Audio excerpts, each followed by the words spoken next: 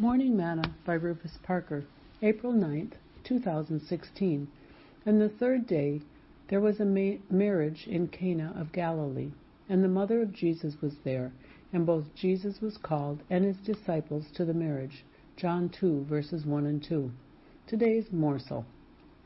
Jesus' first miracle of turning water into wine at the marriage in Cana of Galilee has confounded many.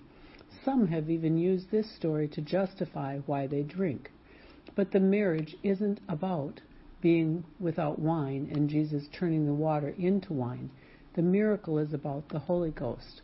The best is for now. When the Holy Ghost was poured out on the day of Pentecost, Peter began to preach and told the people, "But this is that which was spoken by the prophet Joel. And it shall come to pass in the last days, saith God, I will pour out of my Spirit upon all flesh." Acts 2, verses 16 and 17. As the governor told the bridegroom, "You've saved the best until now." See John 2, verse 10. Writing to the Hebrews, Paul said, "God having provided some better thing for us."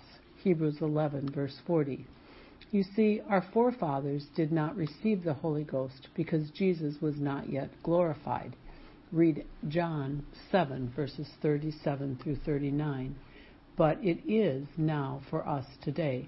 Have you tasted of that new wine? Sing, "Fill my cup, Lord. I lift it up, Lord. Come and quench this thirsting of my soul. Bread of heaven, feed me till I want no more.